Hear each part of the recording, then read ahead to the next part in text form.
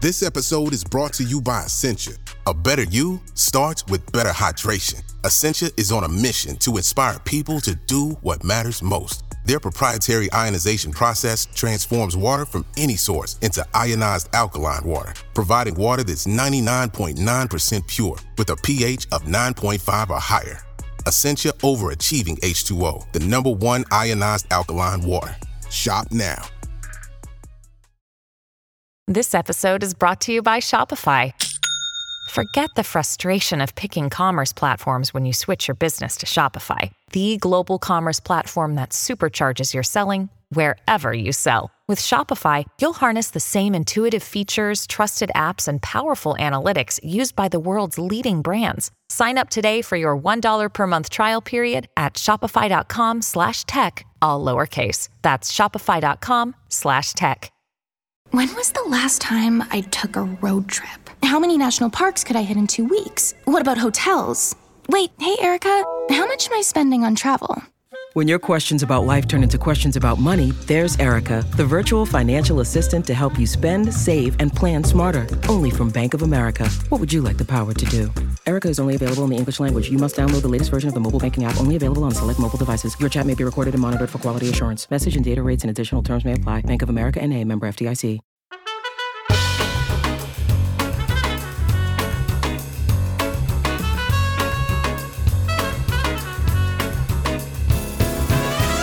Hello and welcome to The Rest is Money with me, Steph McGovern. And me, Robert Paston. Now, Robert, you've had a late night, haven't you? You weren't out partying, you were grafting. Tell us what was going on. Yeah, it was a busy time yesterday because we began to see the shape of Rishi Sunak's new approach to reducing carbon emissions. And I mean, really dramatic stuff. As you know, since 2010, every Tory Prime Minister has made increasingly serious announcements about measures to reduce carbon dioxide emissions. And Rishi Sunak is the first Tory Prime Minister since 2010 to say he is going to delay what some would regard as, really important initiatives like forcing us to stop buying diesel and petrol cars, forcing us to change our gas boilers for boilers that emit less carbon dioxide. So he is slowing down the transition to what's called net zero. This has massive implications for business.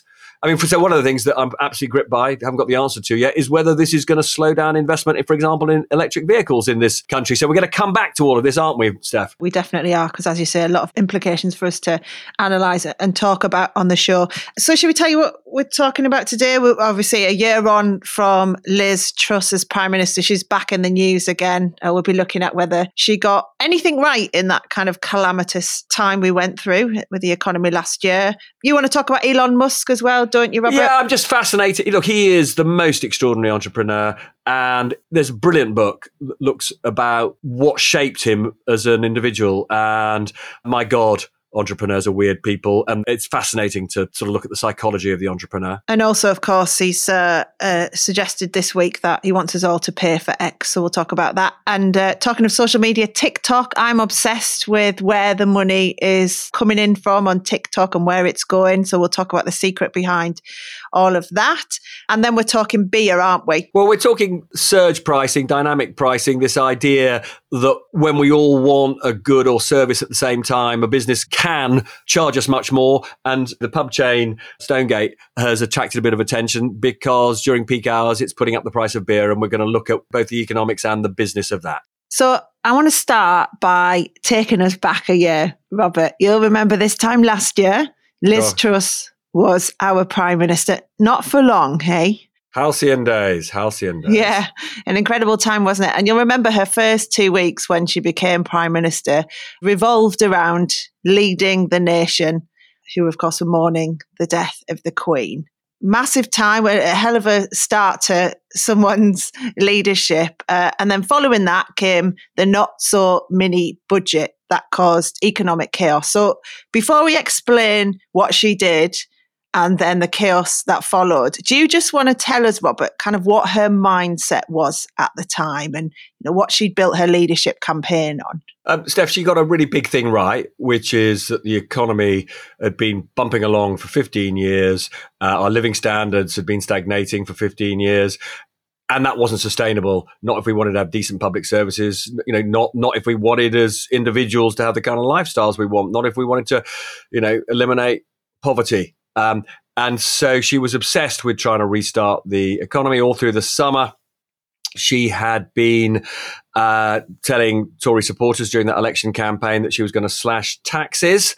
And that was the electric shock that she wanted to deliver to the economy. Now, lots of people, do disagree that that's the best way to restart the economy. That is the best way to, deliver the tax revenues that fund public services. But it was her plan, and that's what she wanted to do. And there was no way, she's a very determined person, she was going to be knocked off course. Yeah. So she wanted to be bold, didn't she, from what you're saying, and not tinker around the edges with all of this. So when she brought out this mini budget, which is September the 23rd last year, it included things like scrapping the 45 pence top rate of tax, on earnings of more than 150 grand, cancelling the planned rise in corporation tax and national insurance, doubling the threshold for stamp duty and bringing forward a cut in the basic rate of income tax. Now, lots of tax cuts, but the problem was there was no information on how she was going to pay for them. And that was the big problem. We were looking at a £45 billion black hole in all of this. And that caused chaos. I remember explaining this at the time on my show, because obviously lots happened, didn't it, with gilts, government bonds. So I just want to explain kind of why that happened. So when the government is not bringing in enough money from taxes to cover spending, it has to borrow money. So to do that, they sell bonds, which are called gilts, which is basically a loan, and all countries do this. So an investor will give the government money, and in return they get a guarantee they're going to get that back plus interest. Now, how much interest they get is based on how likely it is that the government will be able to pay it back. And when this mini budget was announced, it suddenly looked like they weren't good for the money. So that suddenly made it more expensive for the government to borrow money, but more importantly, it made us not attractive to investors. And that caused chaos, didn't it, Robert? Yeah, that's totally right. I mean, there are two factors. You're right that the interest rate that investors charge governments when they lend to governments is conditional on the assessment of risk. And, if there are worries that you can't repay your debts, it's true of a business, it's true of an individual, it's true of a government, then the interest rate gets higher. But there's another factor, which is interest rates were rising, actually have been for months and months across the world, because inflation is back. And so there were these double pressures on UK interest rates, which is, on the one hand, interest rates are going up in America, or all through Europe, across the world, because inflation is back and central banks put up interest rates to bear down on inflation. But our interest rates went up more than anywhere else because we were perceived to be the riskiest country. The government was perceived to be the riskiest borrower. The analogy I like to use is that when global investors look around the world for where to put their money, it's an ugly contest. And they basically take money out of the ugliest, and we were the ugliest as a result of this mini budget, because these massive tax cuts were unfunded. Because Liz Truss and Kwasi Kwarteng, her chancellor, were proposing to borrow, as you say, 45, 50 billion additionally every year to cut the top rate of tax, to allow companies to still have a tax rate of 19%. It was supposed to go up to 25%, to cut national insurance. These were massive tax cuts. It was embarrassing, wasn't it? Because do you remember, the IMF coming out to say how bad it looked? And, they're the organisation that ends up bailing countries out, like normally third world countries. And they were coming out saying how bad our economy looked. It was just humiliating. I mean, from Liz Truss's point of view, she felt there was a sort of establishment pile-on. I mean, she still doesn't think she was wrong. She is a remarkably sort of determined, some would say slightly obsessional person. But you're right, the economic establishment looked at what was happening in the UK, agreed with investors that what she'd done was reckless. Now, her problems were compounded by something that was not her fault. And that is that pension funds over a period of years had in effect borrowed very, very large sums of money to invest in UK government bonds. And the reason they invest in UK government bonds is actually a function of what I would regard as really pretty poor regulation in this country. And it's to do with the way pension funds are forced to invest in what are seen to be the safest assets. This sounds like a bit of a joke given the fall in government bonds, and that they were basically forced to invest in government bonds. And one of the ways they did that was through some financial engineering, where, as I say, they effectively borrowed money to invest in these government bonds. But the problem that emerged for pension funds is, because of the mini budget, the market price of government bonds fell, and this debt that they had, it was uncovered by the security of these government bonds. There was a gap between the value of the government bonds and the value of their debts. Now, in those circumstances, I know this is complicated, but it's important. Those who lend, when they can see the value of the security falling, they force the borrower, in this case, the pension funds, to sell the assets. And therefore, pension funds got into this fire sale of assets, government bonds, shares, and that multiplied the collapse in price of government bonds. It meant the problems for the government were even worse, and interest rates went up even more effectively. And what that led to was the Bank of England having to step in to try and stabilise this by buying some of the bonds themselves and basically trying to calm everyone down in it. But the problem was there was a time limit set to this support, and then that led to even more issues further down the line when the support was pulled. And I know you'll remember that Monday very clearly, Robert, when that support ended. I mean, I remember talking to hedge fund managers, individuals in some cases worth personally hundreds and hundreds of millions of pounds. And they were literally pulling their hair out at what Liz Truss had done. I mean, you'd think they might have been happy that the top rate of tax was being cut. I mean, and they were saying things to be like, what on earth is she doing? The super rich who she presumably thought she was appealing to, thought she'd gone bonkers. Big point though, and this is where I do have sympathy with Liz Truss. She says that neither she nor Kwasi Kwarteng were warned about the perilous sort of state of pension funds, that they had this exposure, this dangerous exposure to gilts, right? And nobody has contradicted either Kwasi Kwarteng or Liz Truss. So it does look to me as though neither the Bank of England or the Treasury were apprised enough of what was a desperate weakness in British finance. I think that is a scandal, and I think we need to find out how the Bank of England got it so badly wrong.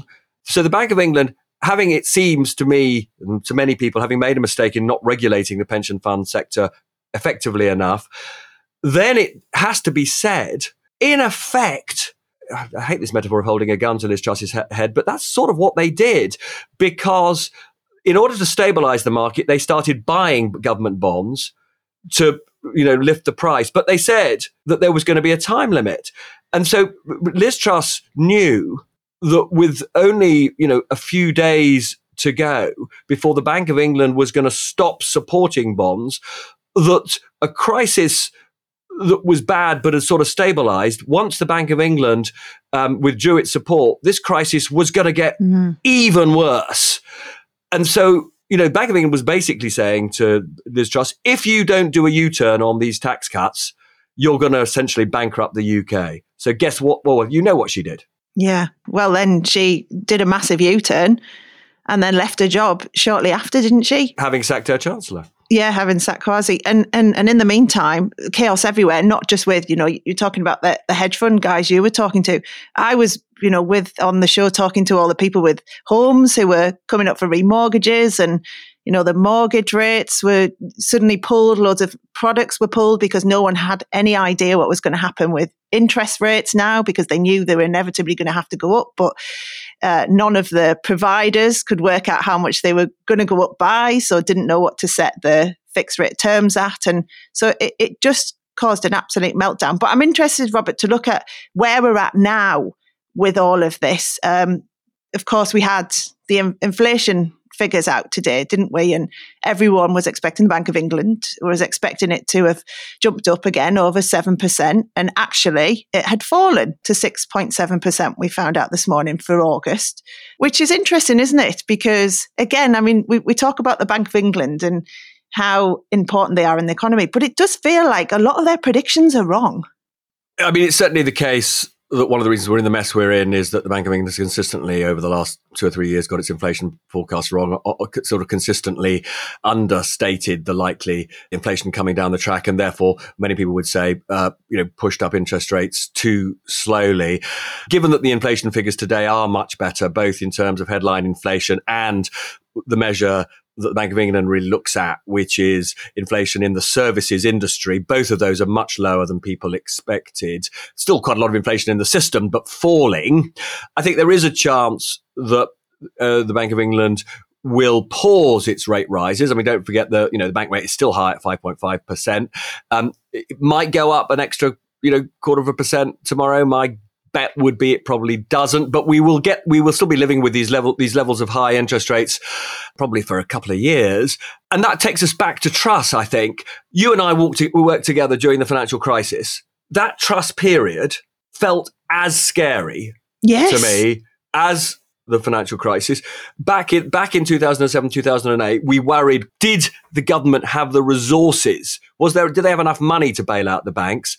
This time, it was very similar. I did think this autumn, until there was this massive U-turn by Liz Truss and then by Jeremy Hunt as Chancellor, I did think there was a chance that the government would be unable to borrow the money it needed. And there is nothing worse for a country than not being able to borrow the money you need. That is, the economic impact of that, because interest rates go through the roof, is devastating. This was really scary. And we are still living with the after effect of that because, one of the reasons why, Jeremy Hunt and Rishi Sunak have been so tough on not spending more money, not cutting taxes, is because investors were shaken by the Truss weeks. And it's very hard to shed the reputation for not managing the economy properly, not managing the public finances properly. So there is a long-term impact and a negative one.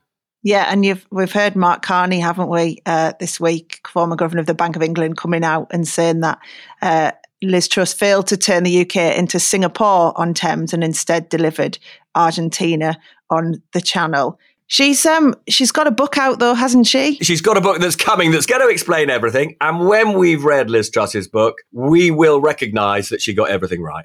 Excellent. I look forward to that. That's April, isn't it? It's coming out. Right, should we move on? Let's talk Musk, Elon, as opposed to the scent. Although, Robert, I do believe you were complimented for your scent when you were on BBC Breakfast this week doing publicity for your book. Yes, a mutual friend of ours was able to spot my scent in 5 seconds. Yeah, and it was a nice one. I'll just tell everyone in case you're thinking he stinks.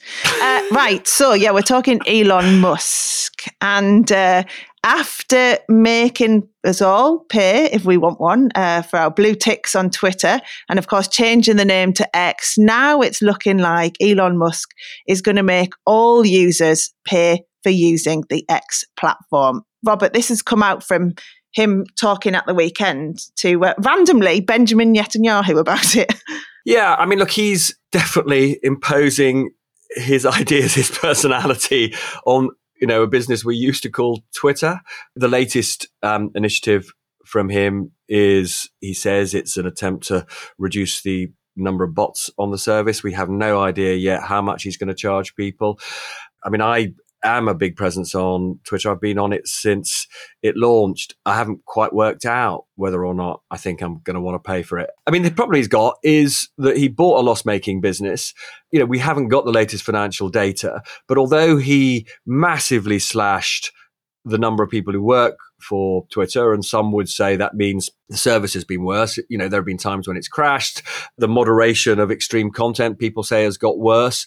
It's not clear that profits have been generated. I'm told that it's quite hard to monitor. I do get an incredible number of adverts in my timeline now, but allegedly advertising revenue has not increased. He's got a problem. I think ad revenue is actually down for X now at the moment. And there's concerns, though, around his leadership and, his management of hateful and inappropriate content, which makes it tricky for brands to spend money on the platform. And I know you've been reading, haven't you, his biography written by Walter Isaacson. He is an astonishing human being. I've been reading details of his childhood. It was sort of horrific. Really. He was sent off as a kid to they grew up in South Africa.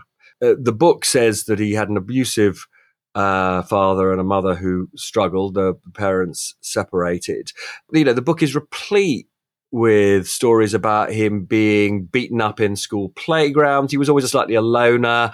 Isaacson basically says that he's on the spectrum. He had the kind of childhood that many actually entrepreneurs have, which was pretty brutal.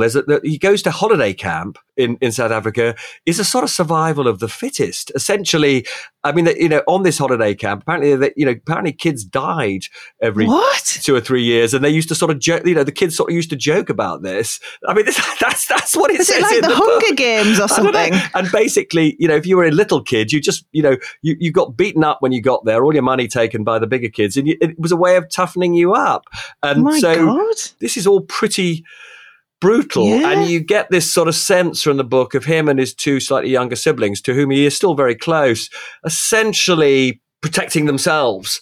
He acquires this astonishing drive to succeed, gets into computers at quite a young age. And as we say, the rest is history. And just in terms of the longevity, one of his first businesses was a bank called X.com, which eventually got taken over was merged into PayPal. But he's always thought that X.com is like the best name he ever invented, which is one of the reasons why Twitter is now X. And he's one of those people who just won't let go. He won't decide. Nothing is ever finished. There's always a project. It is astonishing. Which clearly works for him. He's got a child called X as well, hasn't he? I mean, it was a slightly longer name, but then I think they wouldn't let him legally have the I can't even say it because it's got that many Greek letters in and all sorts, hasn't it? Turns out he's got 10 children. And there's another extraordinary story about how, so he's got some brilliant colleague who runs, from memory, the business that inserts computer chips into brains. Yeah, it's called Neuralink. He was talking to her about the importance of having children. And so she then has twins by him at the time that he's having children with the artist Grimes, who is his main partner. And Grimes doesn't even know. And he lost a child as well, very young. He had 11 young, and then one of them died quite young. Very sad. I mean, Dickens could have sort of captured the scale of this life. It is astonishing. You talked there about his kind of absolute determination to succeed. And I think, and you mentioned about PayPal, X becoming PayPal, and it was before that, wasn't it? His first business was Zip2, which he founded in 1995, which was a software company that basically provided directories and maps for newspapers. So it was like the Yellow Pages online for newspapers. And he sold that. This is his first big sale, sold that to Compaq. I used to have a Compaq laptop back in the day. In 1999, for $307 million. And that's then what set him off on the road, wasn't it? To becoming the world wealthiest. Yeah. Multi-millionaire by 31. Founded, of course, SpaceX in 2002. He was the first privately funded company to send a spacecraft called the Dragon to the International Space Station. That's now worth something like $127 billion as well. 2003, he founded Tesla Motors. Of course, this changed the entire motor scene in terms of electric vehicles. That's worth something like £831 billion. He owns about a quarter of it. And then you mentioned that Neuralink business. This is where it gets really like sci-fi into, obviously getting to the space station and all that is pretty sci-fi. But again, this idea of putting chips in our brains to allow us to be able to use our thoughts to control mobile phones and computers and things like that is mind-blowing. I mean, it's still in the testing stage at the minute. It also might help people with disabilities. Yes. They talk about wanting to help people with things like quadriplegia to be able to control motions and things like that, which would be incredible, and people with vision loss and hearing problems as well. It's incredible. He's doing a very secret venture in artificial intelligence and absolutely gripped by the idea of what this project is going to turn out to be. So I know you've done a documentary on this, and I've been fascinated by this throughout my career as well, is the people who get to the top in business or in politics or whatever, quite often there is some kind of tragedy in their life, isn't there? Whether it's abuse, like Elon Musk has allegedly faced, or, it's the death of a parent. Do you think you need that? Do you think you need something awful to happen to you to be the best in business. So one of the things that seems to be a condition of being a really, really, really successful entrepreneur is, one, just astonishing drive. There's no question that Elon Musk has that. And very little fear of failure, and an ability when you do fail to pick yourself up. I think, you and I were talking about this earlier, about if you, for example, have an absolutely brutal childhood, or you have a parent that dies when you're young, in some ways, the worst that could possibly happen to you was already happened. Yeah. And therefore, your fear of some of the things that are sort of normal in life, like the fear of a business going bust, is probably lesser than for other people. And one of the things that I'm always struck by, for example, is not only the number of business leaders and particularly entrepreneurs who've had something terrible happen to them while they're young, but also an enormous number of them have experienced failure quite early on, lost everything, and then somehow just pulled themselves back up again to make these astonishing fortunes. The capacity to absorb extreme risk is absolutely central to success. I always think this when I think about education, and you and I are always talking about education, and my big beef has always been about people are divided when they're young to either being bright or thick on the basis of how they do academically. And yet I see so many young people who do not have the structure at home to be able to be academic. They don't have the means to do all the homework because they're probably sharing a bedroom with loads of other kids, or they're caring or for family members, or whatever it is. There's so many other pressures that they struggle academically. But my God, they are incredibly resilient because they have to be to survive. They are, incredible at thinking of business stuff to do. They're risk takers on things. And if that's honed in the right way, a lot of them could all go on, I think, to be incredible business leaders. I think that's right. I mean, one of the things you'll also be aware of is Branson, for example. How many business leaders who've made fortunes have dyslexia? Yeah. Written off at school, but intrinsically very bright, and just were determined to prove themselves in other ways. I mean, the other interesting question is the way the world divides between, lots of business leaders are in some ways sociopaths, brutal with their employees. I mean, Musk famously sacked vast numbers of people at Twitter, now X, when he got in, including the board. He sacked the board hours before they were expecting to be sacked, in a device that was supposedly designed to reduce the amount of payout they would get. Some of these sociopaths at the top are incredibly charming. They're very good at hiding how brutal they can be. Famously, somebody like the billionaire Philip Green was not charming, to put it mildly. Yeah, I was waiting with bated breath then to see what you were going to say. I was like, what? Don't tell me he hid his sociopathic nature, because he certainly didn't. I was reading somewhere did you know this, that 12 US presidents lost their fathers when they were young, including like Bill Clinton and Barack Obama. So it's not just in business, it's kind of across the board. I think it's associated with getting to the top in many different worlds. I think that's right. Yeah. Do you remember when you and I went on the wheel? So this is Michael McIntyre's The Wheel, which is, for those of you who don't know, where you basically sit on this kind of waltzer type seat and get spun around, and then contestants have to answer questions. And if it lands on you, you have to help them with the question. And you and I were both on it. And there was a question about Elon Musk, wasn't there? And it landed on me, and the nerves got the better of me. And it was your specialist subject as well. I know. And it was the question was, which was his first company? And obviously the answer, in terms of out of the options they gave you, and the answer, of course, was PayPal. And the nerves got the better of me and answered Instagram. And got it wrong. But you got it wrong. Let's be absolutely clear. I may have got that right, but you nonetheless beat me in this contest, as you always do. Do you know what made me laugh? You might not remember this. Afterwards, you were like adamant that, because one of the questions is what colour hat you're was... You're going to humiliate me again. No, because this isn't humiliating. What colour hat does Luigi wear? And you were adamant it was red. And I was like, no, that's Mario, Robert. Luigi has a green hat. So unlike Elon Musk, actually, who is obsessed with he's genuinely obsessed with computer games. Fascinating. In the hours before making his, announcing on Twitter he was going to buy Twitter, he'd spent literally all night till 4 a.m. playing a new computer game. He's obsessed with computer games. I'm not. Wow. There we are then. Right. Should we have a break? That'd be lovely. Have you ever wondered what it's like to bite into Nerds gummy clusters? They're fruity. They're tangy. They're gummy. And they're crunchy. Nerds Gummy Clusters, a union of fruity sweet gummy and tangy crunchy nerds. Unleash your senses. Shop now at nerdscandy.com. eBay Motors is here for the ride.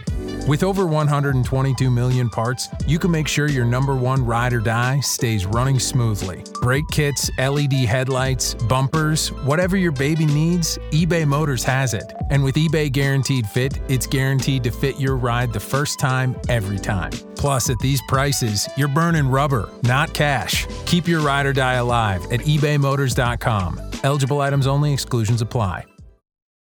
When you need mealtime inspiration, it's worth shopping Kroger, where you'll find over 30,000 mouth-watering choices that excite your inner foodie. And no matter what tasty choice you make, you'll enjoy our everyday low prices, plus extra ways to save, like digital coupons worth over $600 each week. You can also save up to $1 off per gallon at the pump with fuel points. More savings and more inspiring flavors make shopping Kroger worth it every time. Kroger, fresh for everyone. Fuel restrictions apply. So welcome back to The Rest Is Money with me, Robert Peston. And me, Steph McGovern. Now, we've just been talking about how Elon Musk has been struggling to make money out of X, the business formerly known as Twitter. You are, I think, quite active on TikTok, and you've been actually increasingly fascinated by how it is trying to generate income, not only for itself, but how users generate income. Yeah, I have. I have become a bit obsessed with TikTok. I'm fascinated about where all the money is coming from and going to, because, TikTok's in the news all the time at the minute, isn't it? Whether it's about concerns about the Chinese using it to spy on us or fines for data breaches on children's accounts. There's all sorts going on, but you cannot deny the success and also the incredible growth. The thing that TikTok do really well is it's not necessarily about the number of followers. It's more about the number of views of things. And they encourage people to kind of jump from trend to trend and become part of these kind of temporary friendship groups to share inside jokes and challenges and riffs and everything. But in terms of usage, it's something like 1.67 billion users at the moment. 1.1 of them are active users. But if you look at how much time somebody spends on TikTok, it's on average 96 minutes of the day on the app, which is nearly 5 times what they spend on Snapchat, 3 times more than what they're spending on X, and almost twice as much as their time on Facebook and Instagram. So TikTok has got the eyes for a long time when they are using the site. And what's interesting is how they make money from this, because, we were talking earlier about Elon Musk and the fact that ad revenues are not necessarily going up for X, whereas we're seeing incredible rises in revenues at TikTok. It's still not quite profitable for ByteDance, but they're suggesting that it won't be far off making a profit for them soon. So the way it works, there's the TikTok shop. So companies will kind of gift people products, and then when they're used in the videos, people can click on a link on the page, and then the person who's created the video will get a percentage and TikTok will get a percentage of the sale. And then there's like big brand sponsorship deals. So the user making the content will be sponsored to do a challenge or create certain content, which a brand will be behind. And again, the user will take a percentage of it and TikTok will take a percentage of it. Then you've got things like these, what you call in-app purchases. So users can gift content creators like virtual coins. That's their big thing. So it's a bit like a tip jar. So you might use real money to buy these coins, which then you gift to people who are making the videos that you really like. And again, TikTok take a percentage of this. So it's all to do, not necessarily, it's not pop-up ads in your face stuff. It's how they work with the content creators and the brands and the businesses to subtly, although not always subtle, have these products in. I mean, this is one version of how, what the consultants have branded the metaverse is actually working in a commercial sense. I am completely obsessed with artificial intelligence. There's been all these forecasts that these online worlds where you can spend essentially invented currencies were going to turn into, genuine, huge commercial opportunities. And I think from what you're saying, TikTok is very much in the vanguard of that. Yeah, it is. TikTok is the leader, particularly in in-app purchase stuff. So they surpassed $1 billion in global consumer spend through in-app purchases in the first quarter of 2023. And they're the first app ever to clear that benchmark. And, in terms of their competitors on that, it's your games like Candy Crush or Roblox, it's your YouTubers. So within that world, TikTok are the ones who've managed to monetize that the best. And why do you think Meta, the business formerly known as Facebook, which was the one that very publicly said the metaverse is all about us, why do we think they haven't done so well? I think it's because they're too old school with it. I mean, I left Facebook about 15 years ago. I don't have a Facebook account at all. Well, I've got one, but I hardly ever go on. It's weird, isn't it? It used to be so important, and now I hardly ever look at it. I mean, it is odd. Exactly. And I mean, I only found out the other day someone actually has set up an account pretending to be me. So I've been trying to get that closed down, which is near on impossible. If you're not on Facebook, it's impossible to tell them that someone is impersonating you. Anyway, that's another story. But I think as well, like Instagram has been about the beautiful people, hasn't it? And the aspirational, rich, wealthy people, whereas the people doing brilliantly on TikTok are the real people, the normal people who people relate to a lot more. And TikTok say it's for them, it's not about necessarily, as I said earlier, about followers. It's about how the audience interacts with these people. So TikTok is incredibly successful, relatively, it seems, at making money in new ways. Well, yeah, one of the things they're doing at the minute to try and get even bigger in the e-commerce side of stuff, which is clearly working for them with the TikTok shop, is to have something, it's called Trendy Beat, this idea. And it's basically where it sells products made by a subsidiary of its parent company, ByteDance. So in other words, they're going to get 100% of the revenue from this because, of course, they're making it and selling it themselves. And what's fascinating about this is, you mentioned algorithms, is them using the algorithms in terms of collecting the data on what they're seeing as successful in terms of products. So people who are buying stuff through TikTok Shop or people who are talking about particular products, they can then manufacture them within a couple of days and get them straight into the Trendy Beat part of the TikTok world and get them out there dead quick. And that's the fascinating thing. That's what we're seeing other companies do as well. Shein is another one that does this with fast fashion for clothes. They'll see what's trending and then quickly get them manufactured and get them out there and be the leader on it. So I'm really fascinated to see where that goes. It's only a very new thing in TikTok now. And I was talking yesterday to an agent of TikTok influencers. He represents about 45 different influencers. And he was saying, yeah, they haven't quite got their head around the Trendy Beat thing yet, but it looks like it could make a big difference. I mean, it's plainly very addictive, TikTok. I mean, I have made a few videos over the years, but if you're in a house of teenagers, I mean, more or less every day for quite a long time, one of them would come up to me and say, "Can you be in my TikTok?" And if anybody wants to see me in a slightly unorthodox setting, I think if you root around long enough, you'll find me in my stepkids' TikToks. Well, this is the thing, like coming back to this point about real people. Yesterday, I was chatting to a few very, very successful TikTokers. And one of them is a woman called Teresa, who's in her late 40s. And she basically started documenting her weight loss journey. But as part of it, she started saying what she was putting in her husband's packed lunch every day. And people became obsessed with it. They are still obsessed with it. So, this whole hashtag around what's in Mark's lunchbox has got an incredible number of viewers. So within the space of less than a year, she started her TikTok in October 2022. Just as Liz Truss was falling off a cliff, she started her incredible sent up one, and she was working as a nanny. And before long, because everyone was really interested in what she was putting in this lunchbox, she quit her job as a nanny. By June, she'd got massive sponsorship deals with the likes of HelloFresh and teeth whitening strip companies and all sorts. What, she puts teeth whitening strips in her husband's lunchbox?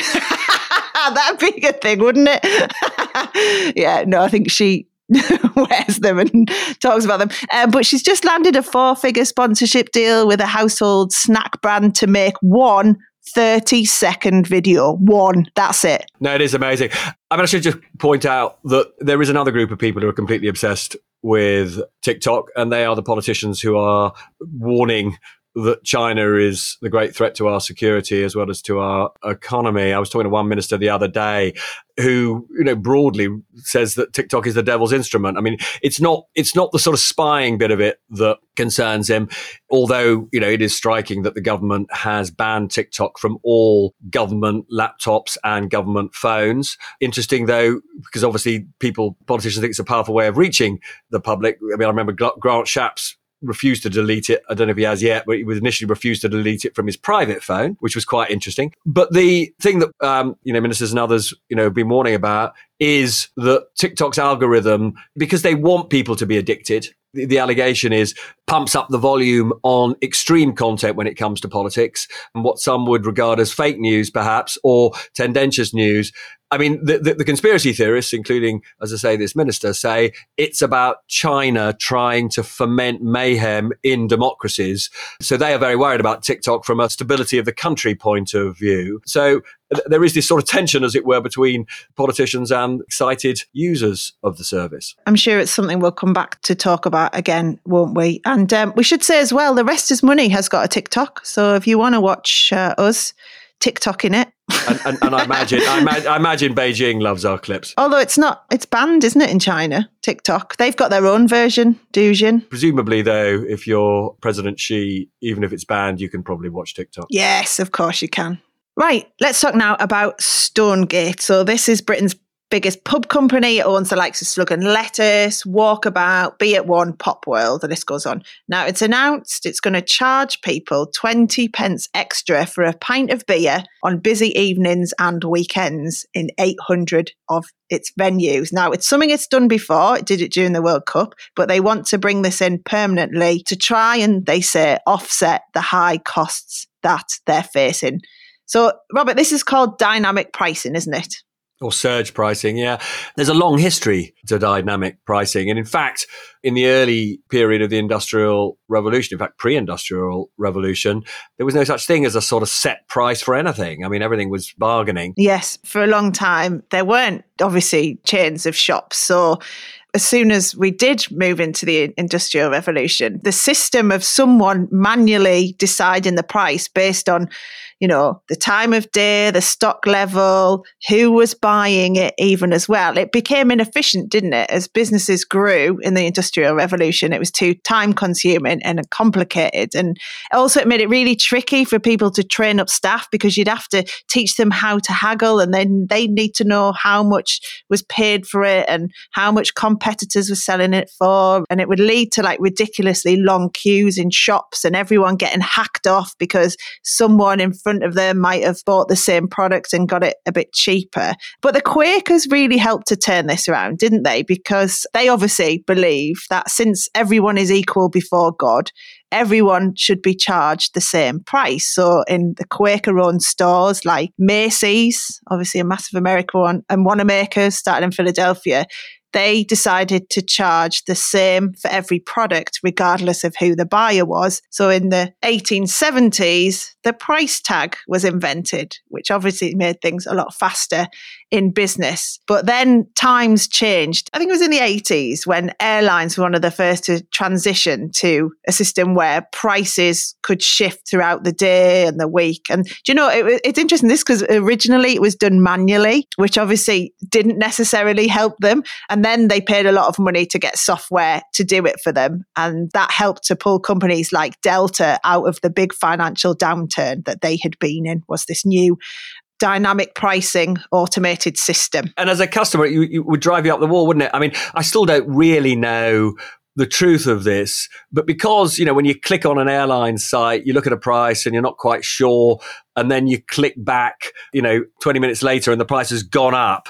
It drives you mad, right? And you'd blame yourself for not booking on it earlier. And I never know whether these are sort of myths or reality. The myth was the airline knows you're interested and it's sort of hooked you and can see via cookies that you've been there and then manipulates you by putting the price up. Now, I'm told that's not what happens. It is just to do with the amount of demand that they've seen in the interim period. But it comes to this whole question, though, of trust. I mean, Uber, obviously, in today's world, is, I think, the business that we most closely associate with dynamic or surge pricing, and the fact that there are certain times of the day where an Uber costs next to nothing, and then there's another time of the day when everything's busy and you can't get an Uber when the price is really, really, really high or feels really high.